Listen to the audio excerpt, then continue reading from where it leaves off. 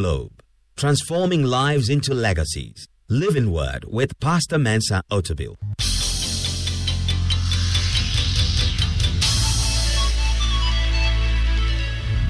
And now, today's word.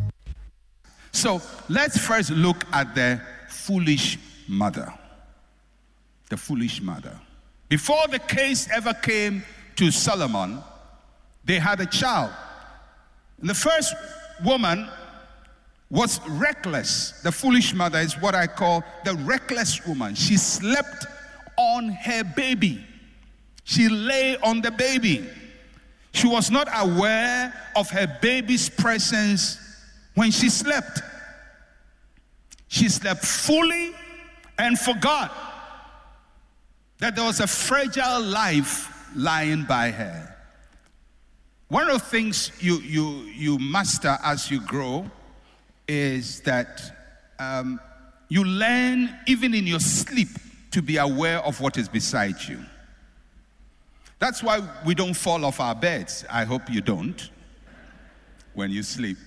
Now, when you sleep, no matter how narrow your bed is, somehow your mind registers the limits of your movement in your sleep, and you don't fall off your bed because subconsciously you are aware there is an edge to a bed. Now, this woman had a child.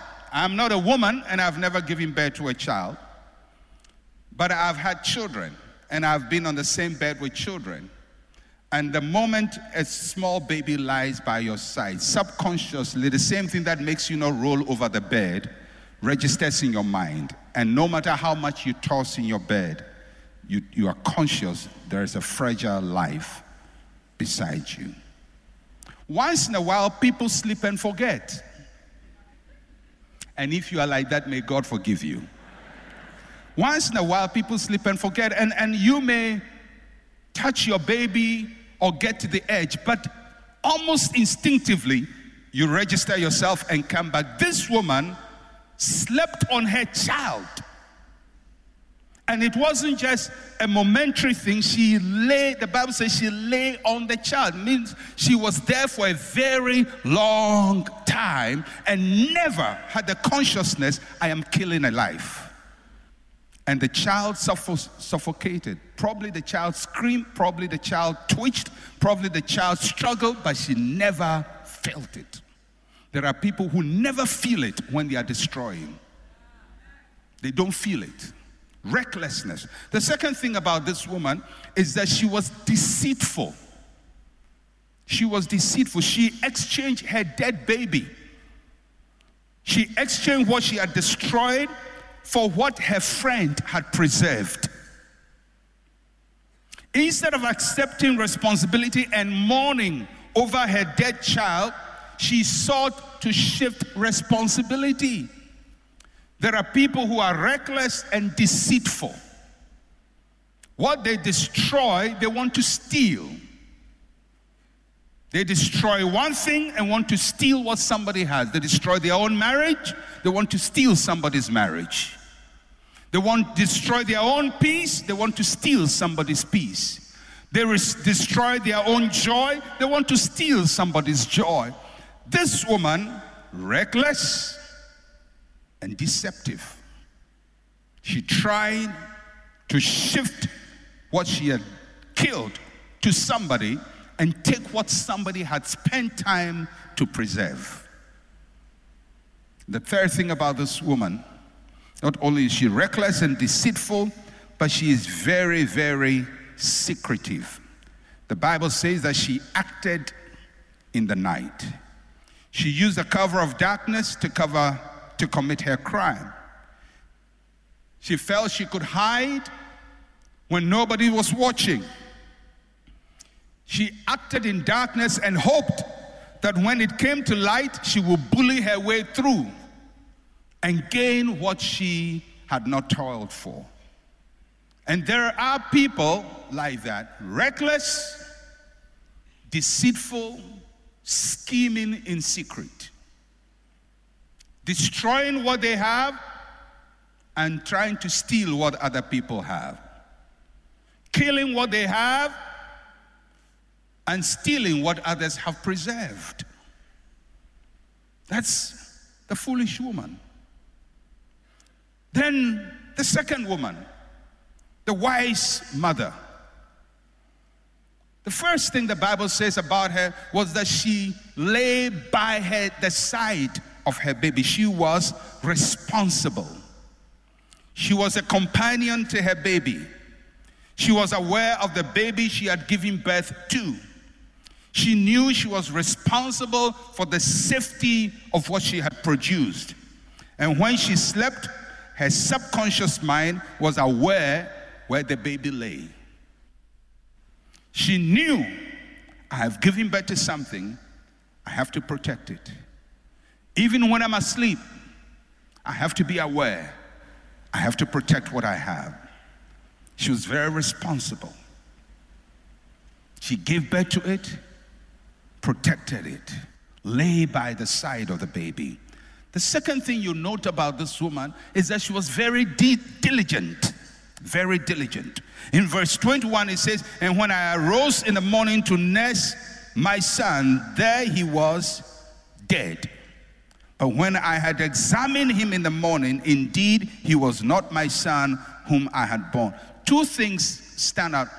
That she rose in the morning, that morning there is dawn. She rose at dawn to feed her child. Very responsible. Then she realized the child was dead. And she says, well, I can't make a decision in the dark. I'm going to wait for the morning light. And when the morning light came, she examined her child. Now, by her own account, she says she gave birth, and 3 days later, her neighbor gave birth. Now, I'm not sure whether it happened instantly after that, but from the way you look at the story, probably her baby died maybe after 3 days or or a week. And she could still tell who her baby was. Because most babies look alike. And sometimes even a parent cannot tell who their baby is. But she could tell, after 3 days of companionship with this baby, that this is not mine. She has a keen sense of awareness, keen sense of recognition. She has a high sense of responsibility, and she could tell what is hers and what is not hers. Some woman would just have taken the dead child as hers because all children look alike. But for her, they were different. Diligent, she was feeding. Diligent, she examined.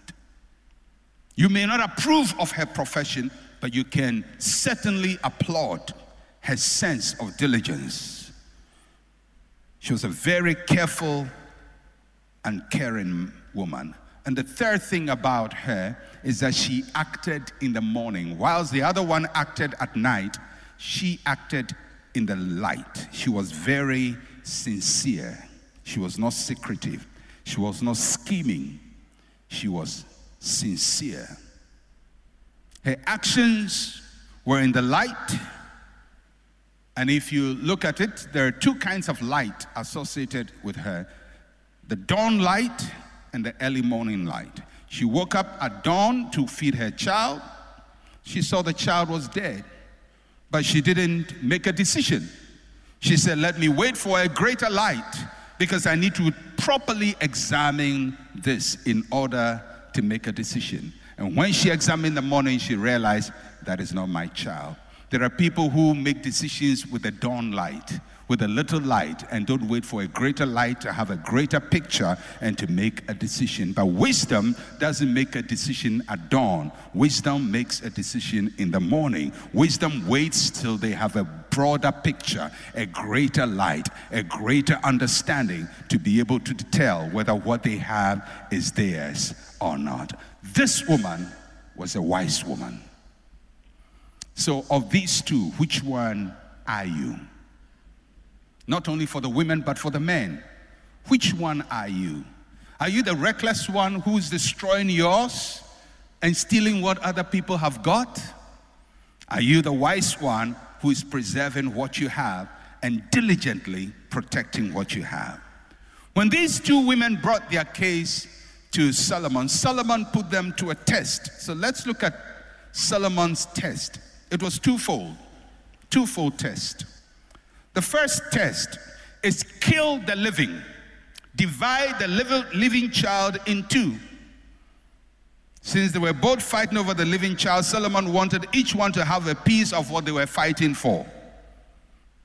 The only thing was that if they had a piece of what they were fighting for, what they had would not be living. So Solomon's test is kill the living. And number two, share the dead.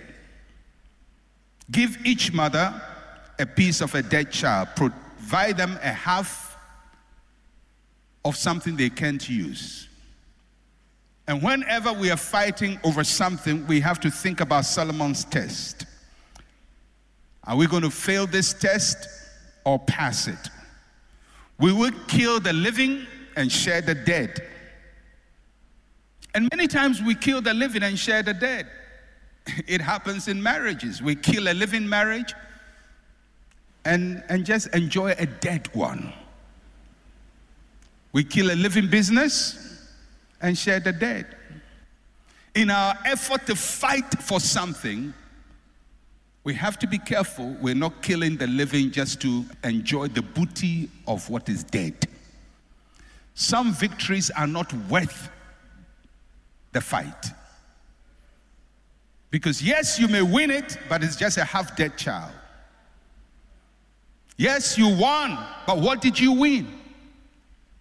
You won the debate, but what did you get?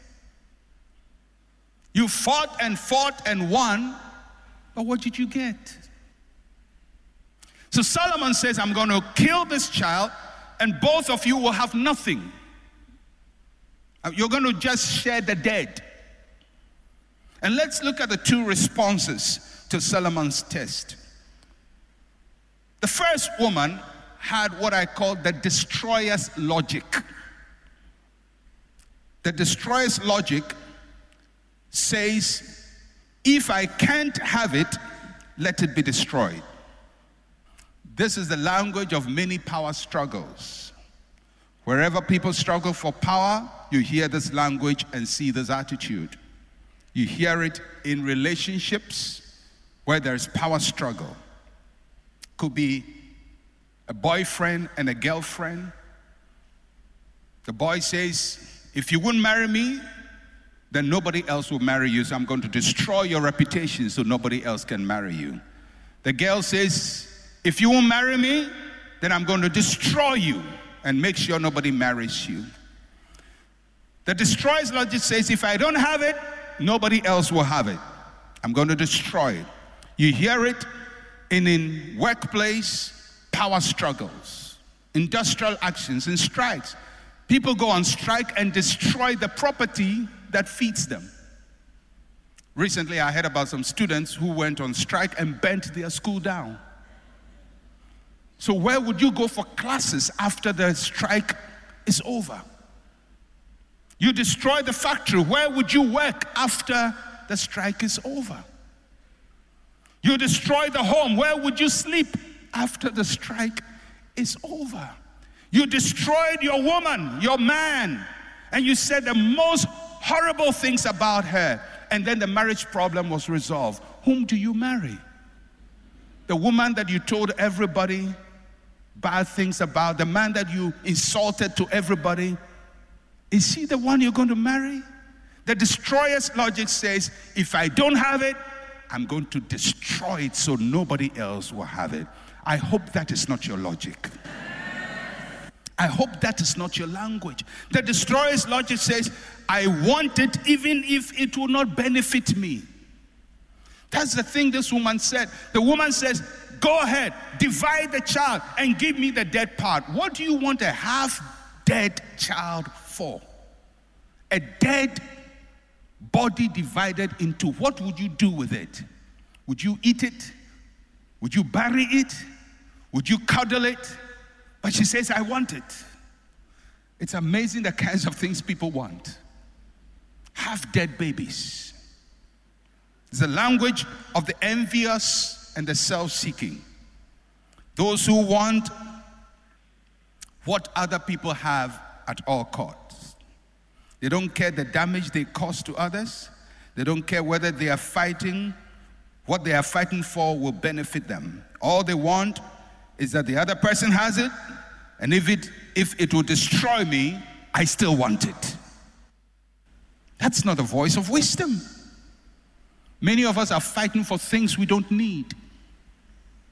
Fighting for things we don't need. Fighting for property we don't need. We have everything, but we still want the little that somebody else has.